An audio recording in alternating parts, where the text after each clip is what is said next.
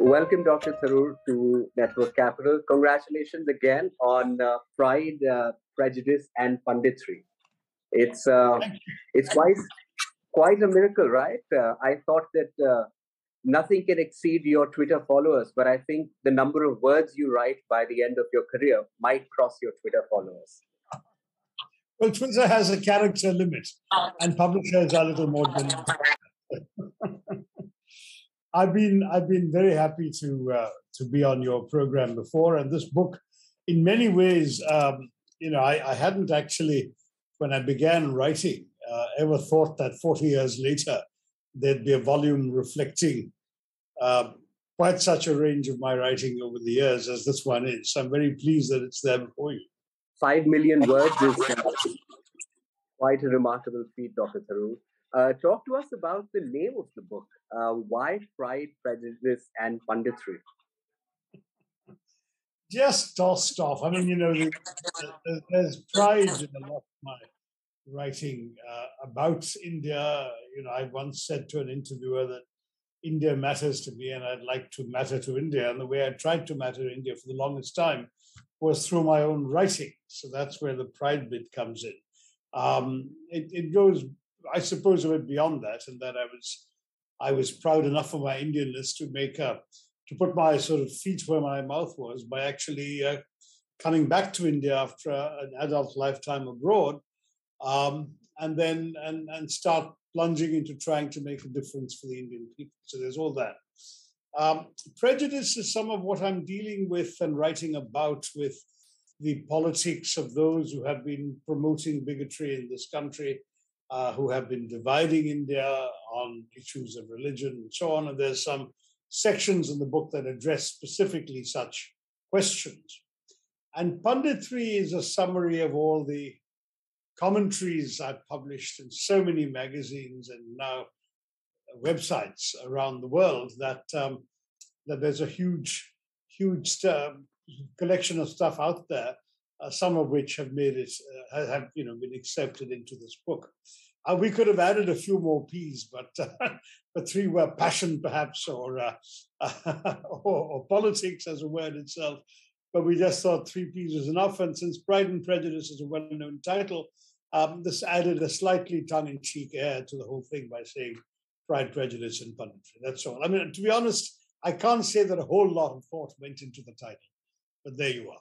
So, Dr. Tharoor, this book is divided into multiple sections. And the first section is one of my favorites, where you talk about the leadership styles of, different icons of India. And one thing jumped out at me that Gandhi, Nehru, Ambedkar, Patel, all of these seem to be remarkably different people with different leadership styles. How did so different people in conviction and culture work so well together towards a shared mission? Were there some things that held all of these differences together in some shape or form? It's a very good question to which I'm afraid the answer is not terribly encouraging in terms of today's politics, which is that there was always a basis of mutual respect and mutual trust in each other's essential commitment to India, which sustained them even when they had major political differences between them. Nobody called anybody else anti-national. Nobody accused anybody else of being seditious. No one thought that merely because somebody had a different point of view from them or followed a different religion or different anything else, that they were fundamentally at odds. And so when Nehru formed his first cabinet, for example, he not only brought in Sardar Patel, who represented a very different strain of thought within the Congress party, but he brought in people like Dr. B.R. Ambedkar and Shyama Prasad Mukherjee, who were not congressmen, who had been political opponents of the Congress party and stood for different points of view, and whom he wanted to see in his cabinet. There's an exchange of notes between him and Sardar Patel, who would call whom. And he himself wanted to call Ambedkar and invite him to join his cabinet. It was a very interesting thing, that which I believe in many ways is essential for all democracies, a certain level of trust.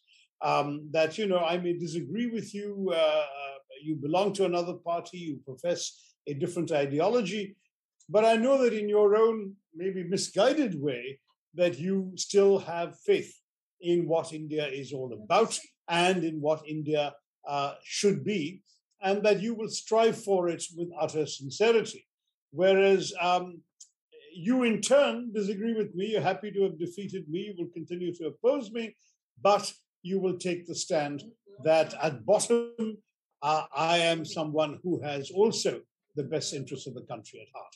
That kind of faith that kept them all together is sadly what is disappearing from our politics today, where there are fundamental accusations of disloyalty to the nation. People are being demonized as anti-national. People are being told to go to Pakistan. Political opponents are being, slapped with sedition cases. It's becoming a situation where the demonization of the other side is so bad, and increasingly on both sides of the divide, that ultimately it becomes almost impossible to conceive of losing an election and handing over power to people you consider are basically bad or evil or anti-national.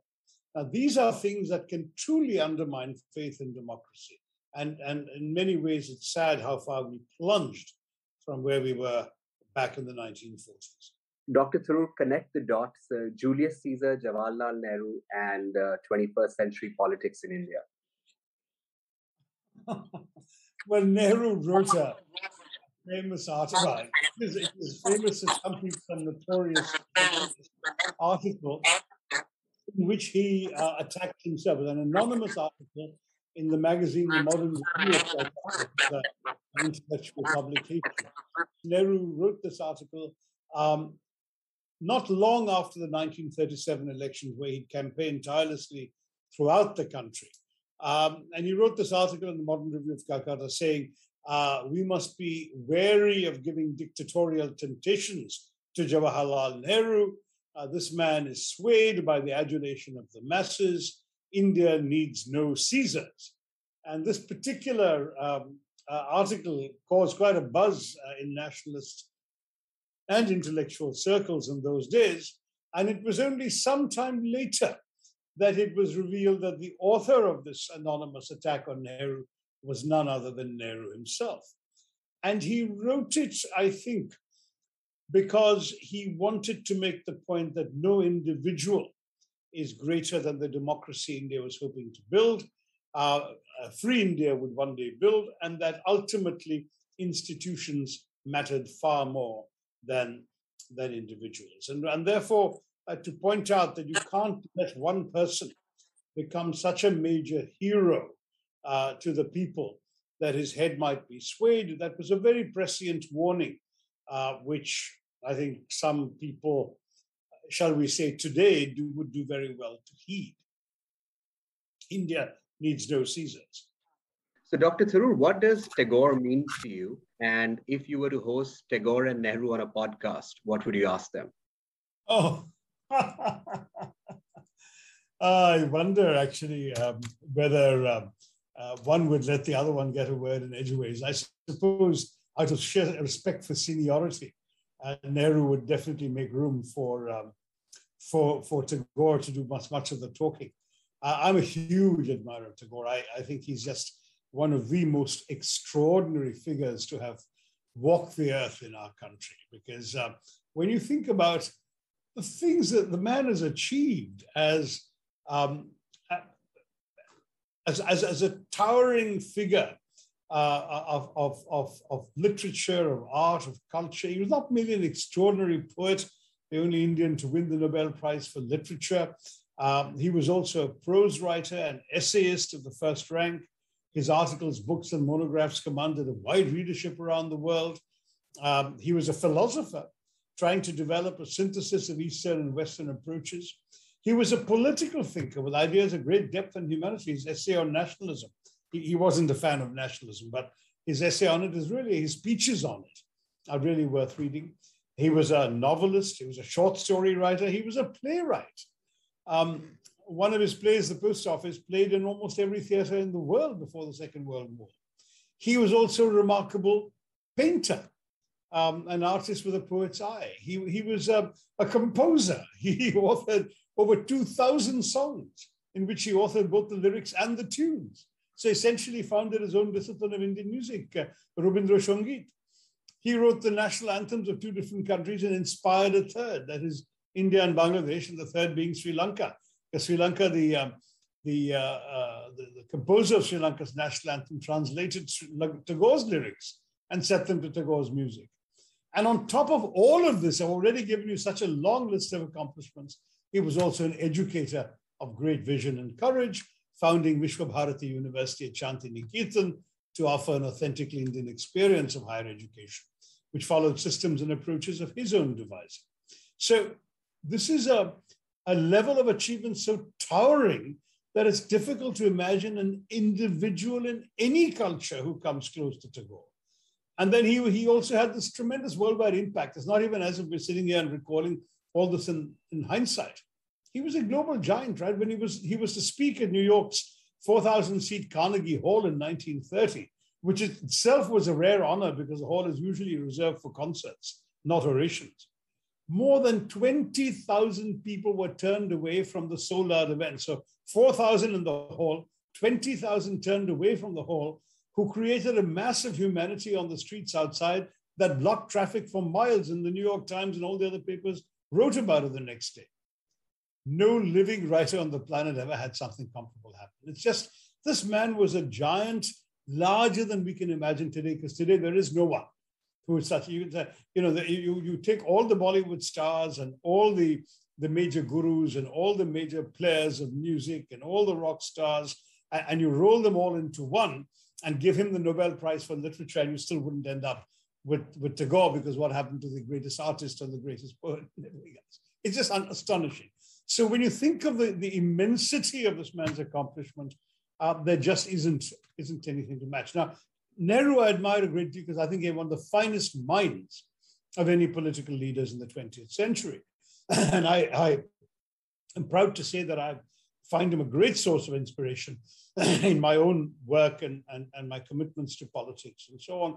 I find that what he stood for, the broad humanity of his vision, the extraordinary compassion that informed his politics, his extraordinary way with words, and particularly in English, he wrote so beautifully, all of that make him a great figure. But I think in all fairness, the number of fields in which Tagore excelled was so much greater that I think if we had such a podcast, busy asking Tagore questions rather than giving them equal time. Got it. The chapter on Tagore was my favorite in the book. I learned so much about, the breadth of his mind, as you just talked about. It's just fascinating that somebody can have such depth and breadth. I want to talk about the prison as a source of friendship and literary genius in the Indian freedom struggle. So what happened? In the prison, it seems to be a magical place where geniuses connect and write books and so forth. Tell us about that. I don't write about it much, but I have read about prison life for many of these figures at that time. And you're right, it was an extraordinary bonding experience. It made people come very close. And so some of the closeness that you saw of people who were imprisoned in the same prisons together, often exercising in the same compound, sharing ideas, talking, and so on, all that made a big difference. I mean, the last stint of imprisonment during the Second World War went for almost 6 years. Maulana Azad, Nehru, many of them in the same place. Gandhiji was in a different place. But you had all of these people in jail together. And they spent an awful lot of time talking to each other, exercising together, cultivating gardens together, and so on. And the exchange of ideas made each other very, very strong influence on the other. And that's not totally surprising, Utkarsh. In more recent times, it is often said that the Janata Party of 1977 was forged in the prisons of the emergency, that a number of different opposition parties with nothing in common who were busy undermining each other up to 1975 got together in the prisons and decided to merge and create a giant opposition to Mrs. Gandhi's Congress Party of 1977 in that year's elections, and they actually won as a Janata Party. And so you could argue that close confinement as a source of camaraderie is not something that should surprise anyone. Got it. You talked about Maulana Azad. I think there's a medical college, a well-known one, which most people recognize. But what is the difference between Maulana Azad and, say, Muhammad Ali Jinnah? And how come somebody as important like Azad is largely forgotten today? Yeah, I must say Azad deserves far, far, far more of a memory.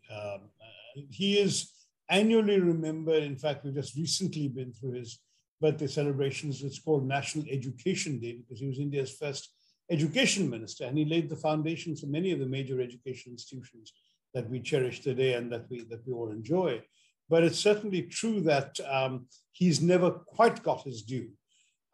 He was, to compare him to Jinnah is actually quite inappropriate, simply because Jinnah was ultimately a separatist, whereas Azad remained true and faithful to the broader inclusive idea of inclusive India and to the notion that there is such a thing as a Ganga Jamni Tehzeeb, which brings Hindus and Muslims together. And he was, don't forget, far more rooted in Islamic faith, theology, and doctrine than Jinnah. Jinnah was a westernized, sophisticated, Savile Row suit-wearing, scotch and sausage consuming, not particularly reverential Muslim. He certainly wasn't known to pray 5 times a day or anything. Whereas Azad had mastered Islamic theology in his teens, and he was a Maulana from a very young age. But he thought, and he believed passionately, as did some other Muslim religious figures in that era, that it was actually a betrayal of Islam to seek to confine it to just one corner of India. He said that the people of Islam have brought their caravans into the sort of big journey that India is for centuries, and they belong as much to the soil of India as anyone else does. And therefore, why should they have to subtract themselves and carve out a little corner? He believed very passionately in a united and pluralistic India. So he and Jinnah were, if you like, the political polar opposites of each other. And indeed, one could argue they also, on a personal level, they couldn't stand each other. Jinnah disparaged him as a quote-unquote Congress showboy, that is somebody whom the Congress was propping up to show its secular credentials. And Maulana Azad thought of Jinnah as an irreligious person using religion as a shield to advance his naked political ambitions. And these two extreme views of each other put them obviously in very strong opposition to each other as well. Now, I will say that if you look objectively at Azad's contributions, they were terribly important in the lead up to independence. He was president of the Congress Party from 1940 to 45. He was somebody who symbolized in many ways for India's Muslims the fact that they still belonged in this country. After independence, he lived, I think, till 1958, so he had about 11 years after independence, most of which was spent as education minister in building up the education institutions and in ensuring that education gave everyone a fair opportunity. And I thought he did a rather good job of that, quite frankly. But that is a field in which, perhaps because education is not a subject identified particularly with one individual in most people's minds, he doesn't come out as the giant that he deserves to be recognized as. I think that we really do need to look back on Maulana Azad with a great deal more reverence and understand how important he was. And if you ask me why, since you did ask me why you thought he wasn't being given that importance, I think the sad truth is it's because he lost, that his cause failed in the face of Jinnah's separatist cause. And the side that wins usually steals all the glory. And he was seen as the loser who stayed behind, as it were, when Jinnah went on triumphantly to create a nation. last four sentences of this chapter are just so lyrical and poetic. I encourage everyone to read it. I think you talk about the difficulty of being good and how even if you end up not as a victor, sometimes there's merit in doing the right thing. And I thought that was such a beautiful way to describe Azad, Dr. Tharoor. I encourage everyone to really pay attention to the last four sentences of this particular chapter. I want to change. Yeah, it was something along the lines of, in the history of nations, the great rewards go to the winners, and Azad, by his own lights, failed in the most important cause of his life. But in the history of the ideas that make up the intellectual underpinnings of any country, there must be an honored place for those who, whether they won or lost, had the great merit of being right. Maulana Azad was right. That's his legacy and ours. Absolutely. You remember this word by word? That's astonishing. Well, not exactly the same words, but the thought, yes, absolutely. Yeah. So, Dr. Tharoor, changing gears a little bit. I've heard that you have a tea drinking problem. Is that true? Guilty as charged. Okay. Now, I've heard in your book... I can't spot it, but I'll tilt the mug towards you so you can see it's pretty strong tea. So V.K. Menon also had a little bit of a drinking problem like you. I think I've fallen below his levels. He would notoriously drink at least 20 cups a day. I've been there. I mean, I've got to that level. But I've now stabilized at about 6 mugs, 5 or 6 mugs, which at worst you can multiply by 2.5. So if you get to 12 to 15 cups, if you like. Cups are a very old-fashioned measure these days. We're all mug users. But anyway, there you are. So you miss having tea with him. You write about it in the book. Why? I don't know why. I mean, it's one of these things. I guess he was my father's friend, and first of all, he was older than my father to begin with. And I was a college student in Delhi at St. Stephen's when he got elected. Well, no, he got elected first. He got elected in 71. I came to college in 72. And my father said, "You've got to see my old friend, go and call on him." And I guess I was nervous. And, those were not the days when you could pick up a mobile phone and call some VIP. I wouldn't even have known where to get his number from. I'd have had to go to a payphone in the college corridor and call the great man's office. I don't know how to do that. I don't know. Well, I'm trying to make excuses with hindsight. I do regret it because I'm sure that if I had called and said, "I'm Chandra Tharoor's son, I want to call on him," he would have made room for me. Plus, he was at that point not in any great position of importance. He was not in ministry, not in government. He was essentially an independent MP, and he probably would have had the time, and I would have benefited greatly from it. After he died, I read so much of what he had to say. For example, there's an entire fat volume by the Canadian political scientist and historian Michael Brecker called "India and World Politics, Krishna Menon's View of the World." Can you imagine 400 pages just consisting of interviews with Krishna Menon, just to give the world an idea of what he was thinking about? And I've actually read that as a college student and been hugely impressed with this very strong, all-encompassing worldview. Whether you agree with it or not, it's a different matter. He was, I think, instinctively more left than I am instinctively.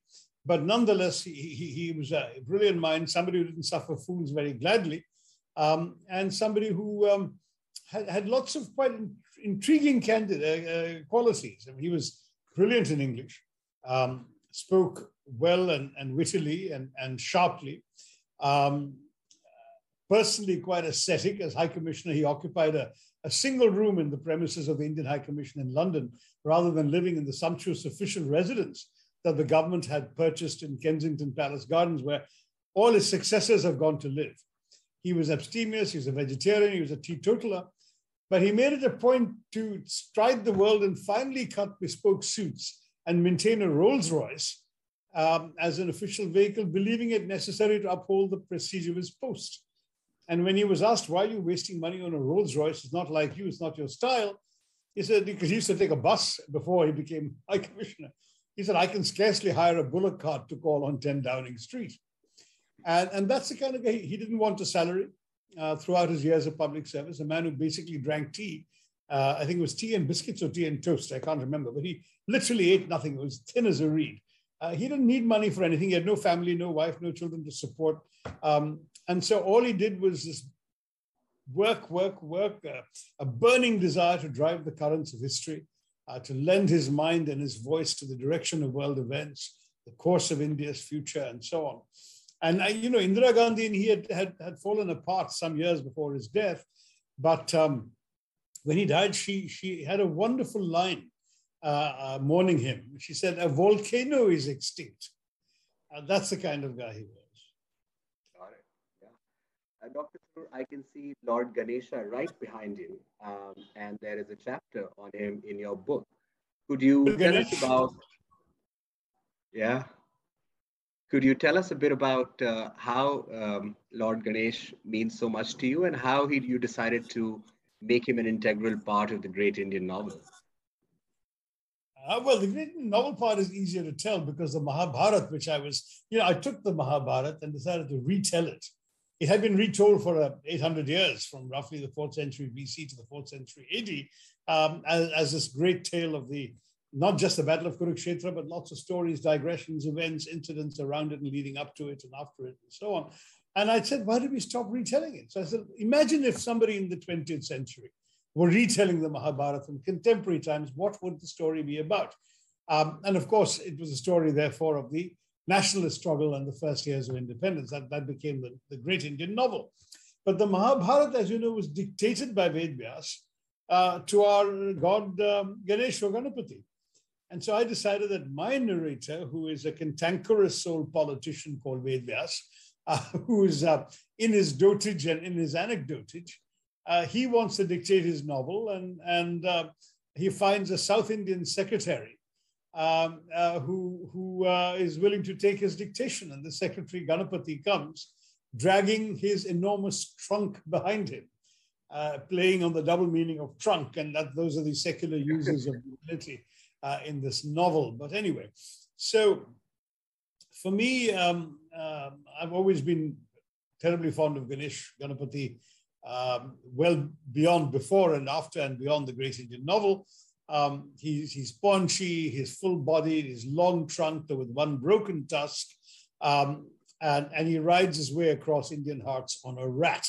So, I mean, it's quite astonishing that a figure like this is worshipped as widely as he is. And I think in many ways his principal attributes, a quality that flows from both his wisdom and his strength, is as a remover of obstacles to the fulfillment of desires. That's why few auspicious occasions are embarked upon without first seeking Ganesha's blessing. You have Ganesha on wedding invitation cards. No one, everyone wants Ganesha on his side before launching any important project. When you're starting a factory or acquiring a spouse, you want Ganesha with you on an invitation card, on your initial puja, etc. And the truth is that it's true that because of that capacity, I get the sense that he's also a particularly accessible God. I mean, the thing about Hindu gods, which is actually the wrong word, manifestations of the divine, but that sounds too pompous, is that the Hindu rishis understood that God is essentially unknowable, formless, shapeless, what we would call the Nirguna Brahman. But ordinary people, human beings, needed to imagine God in ways that they could have access to in order to worship. In the old days, when the only concept of God was a Nirguna Brahman, you actually had rishis realizing, but people are worshipping mountains and trees and rivers. We've got to give them something to focus their worship on. And so the concept of the Saguna Brahman, gods with qualities, came up, but the rishis were smart. They said, since no one really knows what God looks like, you're all free to imagine God as you wish. And so any form of God that human beings consider is worthy of worship may be so worshipped. And that's why if for you God is a 10-armed woman riding a tiger, Durga, by all means worship God that way. If you want God as a pot-bellied, paunchy, elephant-headed person sitting on the ground next to a rat and removing obstacles, that's fine too. And by the same logic, by the way, if you want to imagine God as a bleeding man suffering on a cross, the rishis would have no problem with that. Any form of worship. Swami Vivekananda very famously used to quote the Shiva Mahimna Stotram, which said that as many rivers, some straight, some crooked, go in different ways and directions and end up in the same sea, so also all forms of worship end up at the same divine. And that idea. So Ganesha is reflective of this Hindu idea that the Godhead is not some remote and forbidding entity in the distant heavens. God is immediately accessible all around us. He takes many forms for those who need to imagine him in a more personalized fashion. If you're an Arya Samaji, you may not believe in imagining a God as a figure. There are faiths which simply look at a mirror and see God in yourself. There are others who worship symbols like the ling rather than the Nataraj if they're worshippers of Shiva, and so on. But at the same time, what is essentially important is that that God or an idealized image of God is merely a way for us to look for a crutch to overcome our own imperfections. And so Ganesha, beyond any shadow of a doubt for me, was somebody who represented the imperfections, the physical imperfections that so many of us have. I struggle with my waistline, and he does too, right? He combines the attributes of elephant, mouse, and man, and he removes obstacles. So no wonder you want him to be a deity for you. He has an unblinking gaze and a broad brow, which suggests he's a very intelligent god. The famous story of how Parvati asked her two sons, Ganesh and Kartikeya, to go around the world in a race. And Kartikeya, the more vigorous and martial-minded of the two, ran around the globe faster than his corpulent brother ever could have dreamt of. Ganesh didn't even bother taking off after him. He rested for a while. Then he took a few steps around his mother and sat down again. Parvati reminded him of her challenge, and he replied, "But you are my world, and I've gone around you." So he won the race. I mean, that kind of intelligence is also something that I think we can be enthusiastic about. So I have over 100 little statues of Ganesha all over my house in pretty much every room in various forms, made of various different materials. It's become a minor obsession of mine, different sizes, different costumes even. I've Ganesh dressed as a lawyer, Ganesh dressed as a golfer, Ganesh as a writer, all of these things. So anyway, there we are. Fascinating. And this chapter also captures so many stories about his tusk, and I'll let the readers go through the book and figure it out. But it's really enjoyable. As I was introducing India to, to people who are not from here, it was a chapter that I made them read. Dr. Tharoor, great Indian novel, one of your most fascinating books ever. It talks about India being born and reborn. Many people listening to this particular masterclass are startup founders, and they wanted to know, is India a startup? That's a very interesting question. I suppose you could argue both sides of this one and also put a date on it, right? So India in many ways is so timeless, so old, so ancient, that to call it a startup would seem preposterous. But the Indian Republic as we know it and live in it today under the Indian Constitution did start up in 1947. To someone like Kangana Ranaut, it started up only in 2014. So you've got another startup. I would say that as long as you have problems that require innovative solutions, even if there are old problems, anything you can find new solutions to would probably merit the label of a startup. It's not that startups are only dealing in new technology with new problems and new ways of doing things. Startups are also trying to solve old problems in new ways. And to that degree, that's what India is all about as well. So yes, in that sense, India is a startup. Dr. Tharoor, in the book, you talk about heroic leadership. You quote Tolstoy. India, I think the modern India is a story of many heroes coming together and really shaping the trajectory of the India we know today. Do you think heroic leadership is important? What was Tolstoy's biggest problem with it? And do you sort of agree with him on days, or do you believe that there is something called heroic leadership, CEO leading the way, or this big, tall politician guiding India or the world to the next level? It's a good question because this is an old and some would argue an unending political debate. There's an exchange in Brecht's famous play, The Life of Galileo, where one person says that unhappy is the country without heroes, and the teacher replies, no, unhappy is the country that needs heroes. So you can really take both sides of this. And Tolstoy says heroic power isn't even possible, because whereas the classic view, people like Thomas Carlyle, the British essayist, who had this whole idea of the hero with his mastery and control over the social and political circumstances in which he operates, Tolstoy said that history shapes and determines leaders. Individual leaders are greatly limited by forces and constraints that are beyond their control. Kings and generals, Tolstoy wrote, are merely history's slaves. And they're often riding the crest of historical waves that are beyond their comprehension, let alone their control. So they think they're acting out of free will, but it's involuntary, according to Tolstoy. It's all just the course of history. Whereas the other view, the heroic view, is that history is nothing but the biography of great men, great kings, and so on and so forth. So you've got a mixed view as well, which says, yes, large sweeping historical forces exist, but individuals have a role in epitomizing them, sometimes harnessing them. And the energy of an individual can be one of the forces that brings a historical force into being and gets it done. So an individual of talent can become a social force. It's a view of a chap called Georgy Plekhanov, who was a Russian writer before the Soviet era, who talked about this. And his argument was talented people can change features of events, but not their general trend. So he's kind of halfway between Tolstoy and Carlyle, right? And so you've got all of these views possible.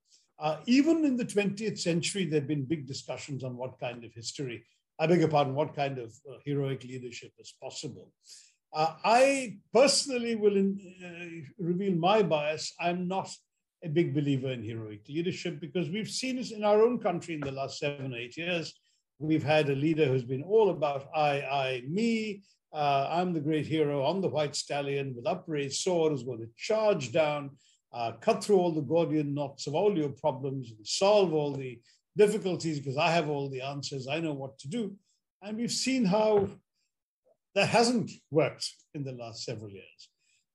So I rather take the view of one of the great heroes of the 19th century, Bismarck, who unified Germany and made it a strong world power. He says that essentially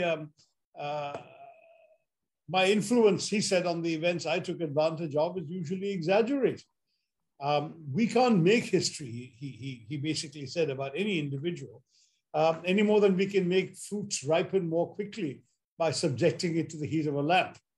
So that's where the question of individuals come in. So I think, I rather like a slogan that the Congress Party and Rahul Gandhi used in 2014. I'm sorry they stopped using it very quickly, but it was a very good slogan. And that was man he hum. It's not about me, it's about us. That is collective, collaborative leadership, increasing the number of stakeholders in the solutions of every problem. Going beyond the notion of larger than life individuals and rather strengthen, as Nehru would have wanted, liberal constitutions, hemmed in by institutional checks and balances, have a vigorous political opposition, a free press, and leaders who work collaboratively to solve problems. That's honestly my own bias, if you like. I'm not denying there are historical currents. Who could have ignored the big forces of globalization? Maybe we can't ignore the galloping forces of deglobalization today. And at the same time, I respect that individual personalities, convictions, and drive can also help shape societies. But by and large, any society is better off with institutions than individuals. So not so much heroes as embodiments of hope who would bring together collective energies. That's the way I would rather go. So we've spoken of CEOs, we've spoken of leaders. Let's talk a little bit about Indian intellectuals. You have written a fascinating chapter on Indian intellectuals. I would love to know, does an Indian intellectual still matter? Particularly, if you could explain this particular sentence: genuine independence guarantees irrelevance. If you could help our community understand an Indian intellectual, his or her relevance, and this statement, that'll be super for us. Well, first of all, I should stress that this is a book that excerpts from writings over 40 years, and that particular excerpt on intellectuals is from my book, Reasons of State, which was published more than 40 years ago in 1981. It was my PhD thesis rehashed, which was on the making of Indian foreign policy. And in that, I had, in a study of all the forces that went into a foreign policy was made, including political parties, the cabinet, the parliament, constitutions, institutions, the media, etc. I had a few pages on intellectuals, which almost as a snapshot of the way I thought and wrote at that time seemed to be interesting to include. But, you know, it'd be very difficult for me to remember an exact sentence today from 40 years ago and defend it. Broadly, my view at that time was that Indian intellectuals were conspicuously ignored, even though they're part of the establishment. Their concerns were hardly seen as worthy of consideration by politicians. There was at best lip service paid to their abstractions, I beg your pardon. Intellectual themes could sometimes be seized upon and converted to slogans, but the intellectuals themselves were sidelined. And my entire argument about that was that though I can't come up with exhaustive answers as to why they are so irrelevant by comparison with other societies. Take America, where the entire think tank industry has been evolved and effective and influential for decades already, had been for decades already when I wrote this. And I wrote this at a time when the only think tank in India was the IDSA, that was a government, quasi-government institution set up and financed by the government of India. Remember the context, 1981, the irrelevance of the intellectual. And a very young man, I was 26 when the book was published, 22 when the thesis was written. I'm not making excuses, I stand by it or it wouldn't be existing in today's book, but I'm just saying that that's the background from which this perhaps overstatement comes from, that the Indian intellectuals are irrelevant. Now, what was the particular sentence you asked about? It was genuine independence guarantees irrelevance. Yeah, so in other words, the only way you could be relevant was through proximity to the wielders of power. That is that learning in our country, I argued, was a means to an end. The end that matters in India is power. And anyone can be an intellectual, but only a few can be really powerful, exercise real authority. Therefore, the intellectual is irrelevant. I had a sentence in that chapter saying, those who can do, those who cannot theorize.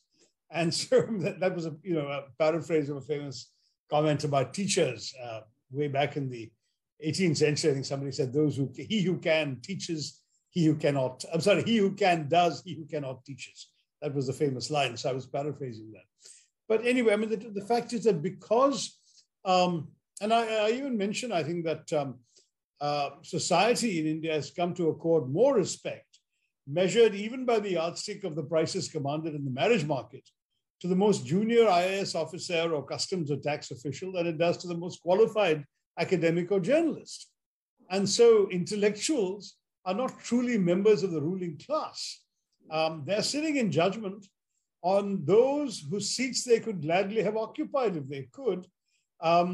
They're passing verdicts on their betters. That was my analysis at the time. Now, a lot of this has changed. India has also evolved in 40 years. There's a lot more by way of think tanks. Intellectuals get a little more clout. They're brought into government in sort of lateral entry kind of positions, advisors to ministers, all of that, which didn't happen much in the old days. But I'm just saying that the Indian intellectual, in my telling, is a poor relative of the Indian bureaucrat. And he knows it. So if he is truly independent, they definitely won't listen to him. If he's got some proximity to power, then he's less independent, but he might actually have some influence. That's the point I'm making. So the more independent you are, the more irrelevant you are, because the powerful won't listen to you. Yeah. There's also a very interesting story, which I encourage people to read in the book. about a person from a particular caste, a so-called lower caste, who Dr. Tharoor explains his interactions with. What is it? Chrysalis and me, Chrysalis and I, or that's the name of the chapter. Really enjoyed reading it. Charles and I, yeah. Charles, Charles. Network Capital, Dr. Tharoor, is primarily a mentorship platform. We enable others to make smart career choices.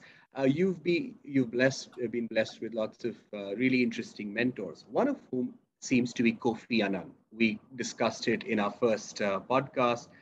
Tell us about how his influence changed the way you manage people. Now, as an MP and earlier as a senior, very senior UN diplomat, you must have been dealing with lots and lots and lots of people. How did Mr. Anand change the way you go about management of people?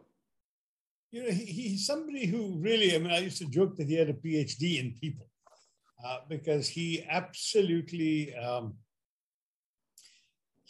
related to people in the most amazingly direct human way, right from the heart.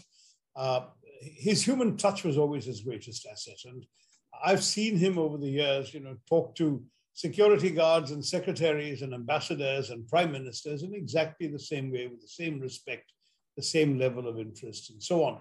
And that respect for the humanity of others is what I think made him particularly special.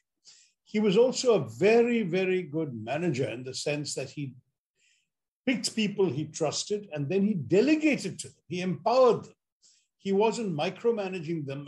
I've really learned from that style of management myself. And I think I have a very young team around me in politics. In my office in Delhi, for example, of the 6 people I have working for me, 5 are in the first half of their 20s. But the fact still is that these are folks whom once I have picked and seen how they're capable of thinking and working and so on, I give them their head. And as I understand from Kofi Annan's style of management, that still makes me very responsible, because if they screw up, the buck stops with me and not with them. They're acting on my behalf and on my authority and with the power I have given them. And the same is what with Kofi did. So with Kofi, I had always enjoyed his trust during some very, very tough periods. For example, when handling the Yugoslav crisis, every instruction I sent out to the generals and special envoys in the field went in the name of Kofi Annan, but was signed by Shashi Tharoor. And though it was my signature on it, ultimately, if anything went wrong, or if there was a political dung hitting the fan, it would be Kofi Annan that had to carry the can for it. But he made me believe that I had the power to do that and to substitute my judgment for it. And that's just absolutely special. These personal qualities, I think, ultimately matter far more in a leader, in a manager or a leader, than qualities of intellectual brilliance, oratory, articulation alone. Those are all big assets. But a man here who listened patiently, who always made the time for an inquiry about your family or some circumstance in your life. Every time visitors left his presence, they were overwhelmed by his warmth. And that, I think those personal qualities were widely seen as the real key to his professional success. So he was a hugely successful person, but he extended trust and loyalty. He stood up for his staff. He gave them credit for their accomplishments. He took full responsibility for their mistakes, and they all looked up to him. And at the same time, he himself was not easily swayed by either pleasure or pressure. He was somebody who really seemed to be anchored in himself, rather like an Indian yogi. He was somebody who was unflappable, calm, dealt with the issues with a great deal of confidence and sense of certitude. And at the same time, he helped people to fulfill their own potential, even potential they may not even have realized they possessed. So I think all of that made him a truly extraordinary human being. Plus, he was a man of great integrity, deep personal strength, and a remarkable mind. Strong, serene, focused, just a wonderful man. I mean, the last time I spent any real time with him was when he visited me after my wife passed away. And he spent an entire evening, 4 hours. I mean, he had thousands of invitations to dinners and so on in Delhi when he was here only for 2 days. But he spent 4 hours with me, just he and me at home quietly. And he was trying to impart his affection, his concern, his strength at a time of loss and grief for me. I must say that's absolutely remarkable human being. So at the end of the day, these are the things one will remember. That is that decency, that strength, that humanity is ultimately what will linger long beyond the issues with which he dealt or the problems he tried to resolve. You know, new problems come up, old problems go to the realms of history books, but that humanity, that's what made him truly special.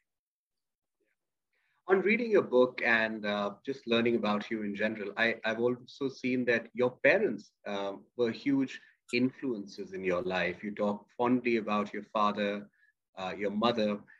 Do you mind telling us about how your father's life and death affected you? Yeah, I mean, my dad basically created this sort of family in every sense of the term. I mean, he grew up in pretty tough circumstances. He lost his father when he was 10. His elder brother, 13 years older than him, suddenly had to leave university and become the breadwinner of the family.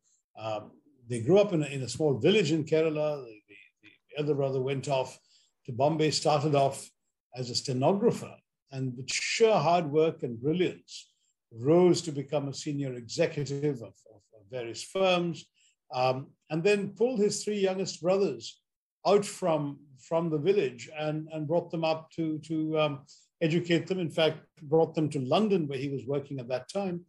And my father went to, he had begun college in Palakkad in Kerala. He went off to London after that and then started his working life there. And it's quite remarkable that a young boy, my father was, as a young boy, walking 8 kilometers a day to high school from his village, very often barefoot. That boy then became the London manager of a leading Indian newspaper in those days. The Statesman came back to run its Bombay office. And that was again a choice that influenced my life, because Dad didn't want to be a migrant. He was there from his student days. He was there for 10 years. But throughout the time, he saw himself really being in London the way another Malayali might regard himself being in Delhi or Calcutta. He was looking forward to going back at the first opportunity. And when an Englishman retired as the Bombay manager of the Statesman, Dad decided to go back and take that over. And then he built his career up in India. I had my education in India.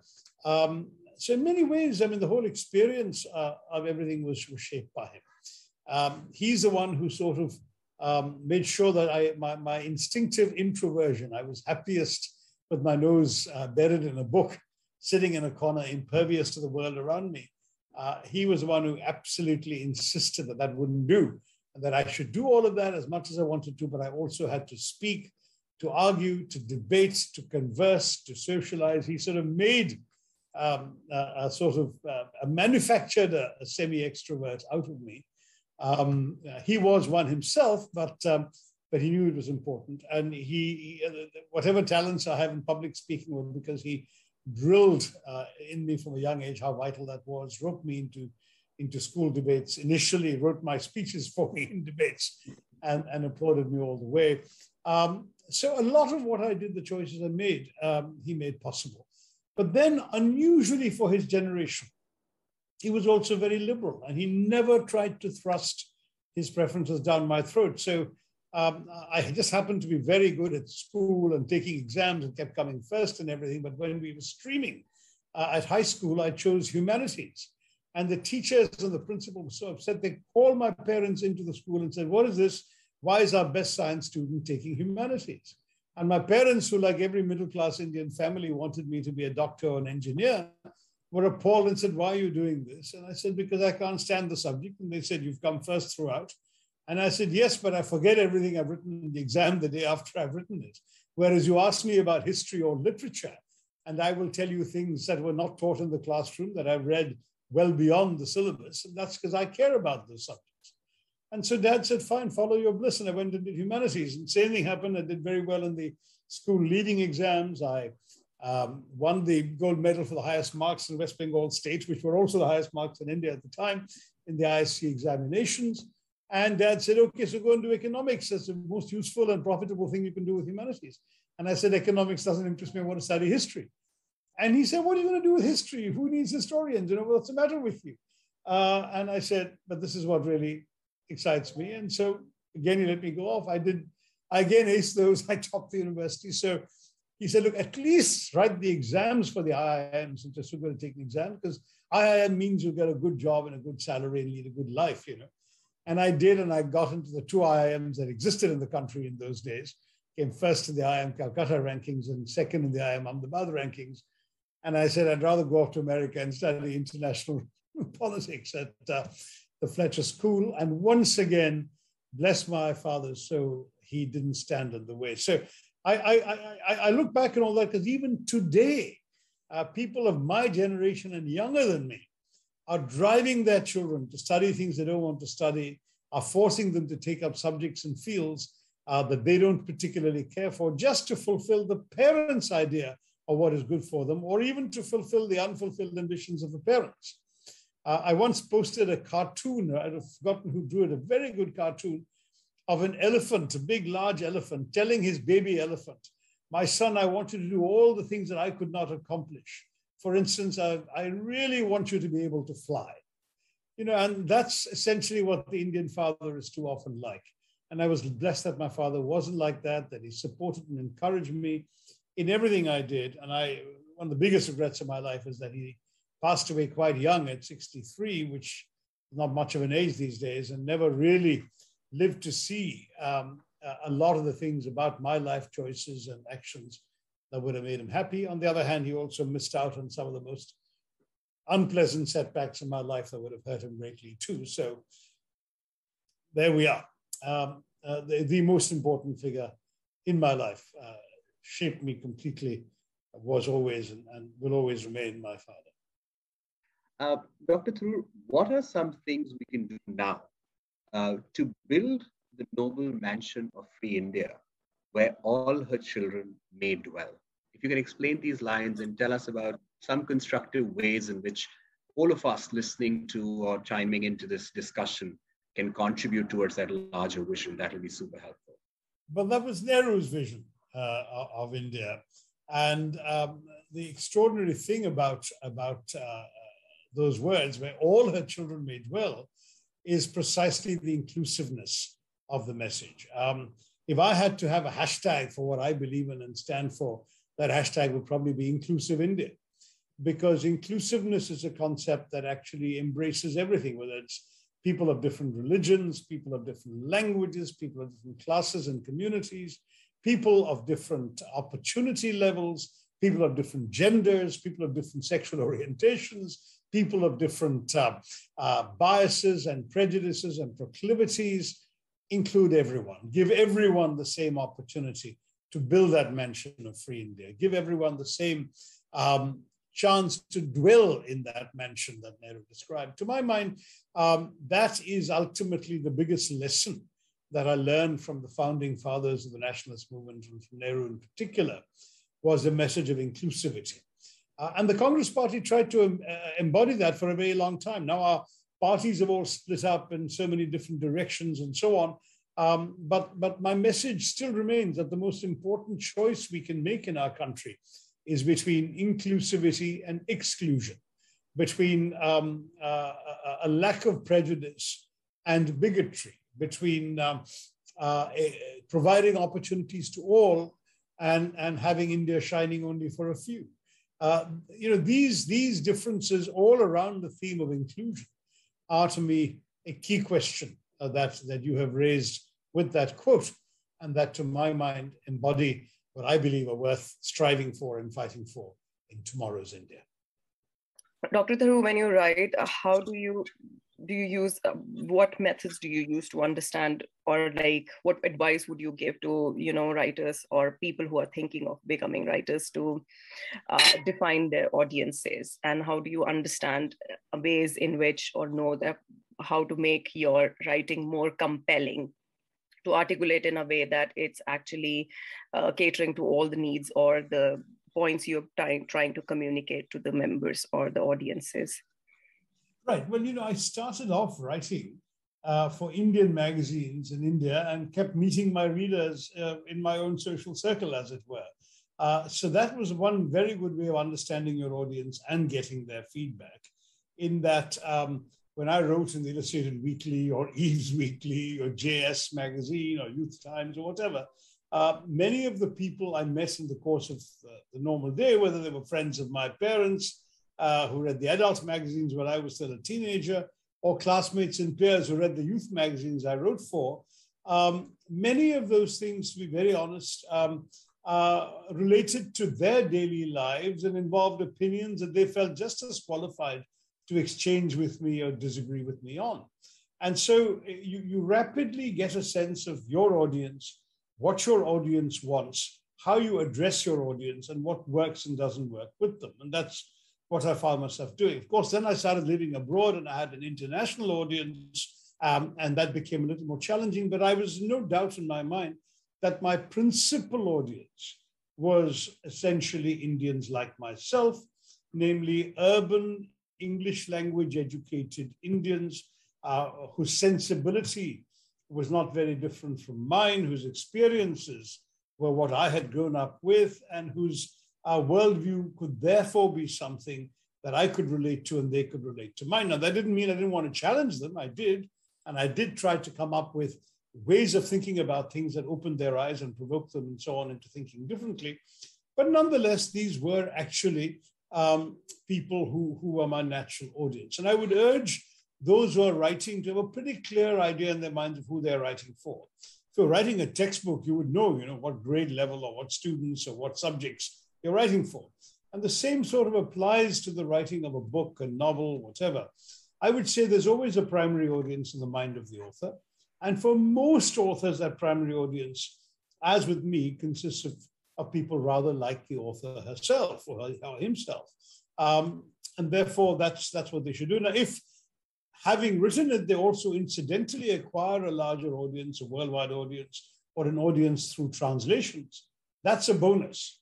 But the work must be authentic to that primary audience, in my view. And the thing about fiction in particular, that's the kind of writing I'm most curious about, is that any slice of the human experience can be of interest to people in any part of the world. It's not just that you write for urban Indians and nobody else can read it. Of course, others can read it and others do read it.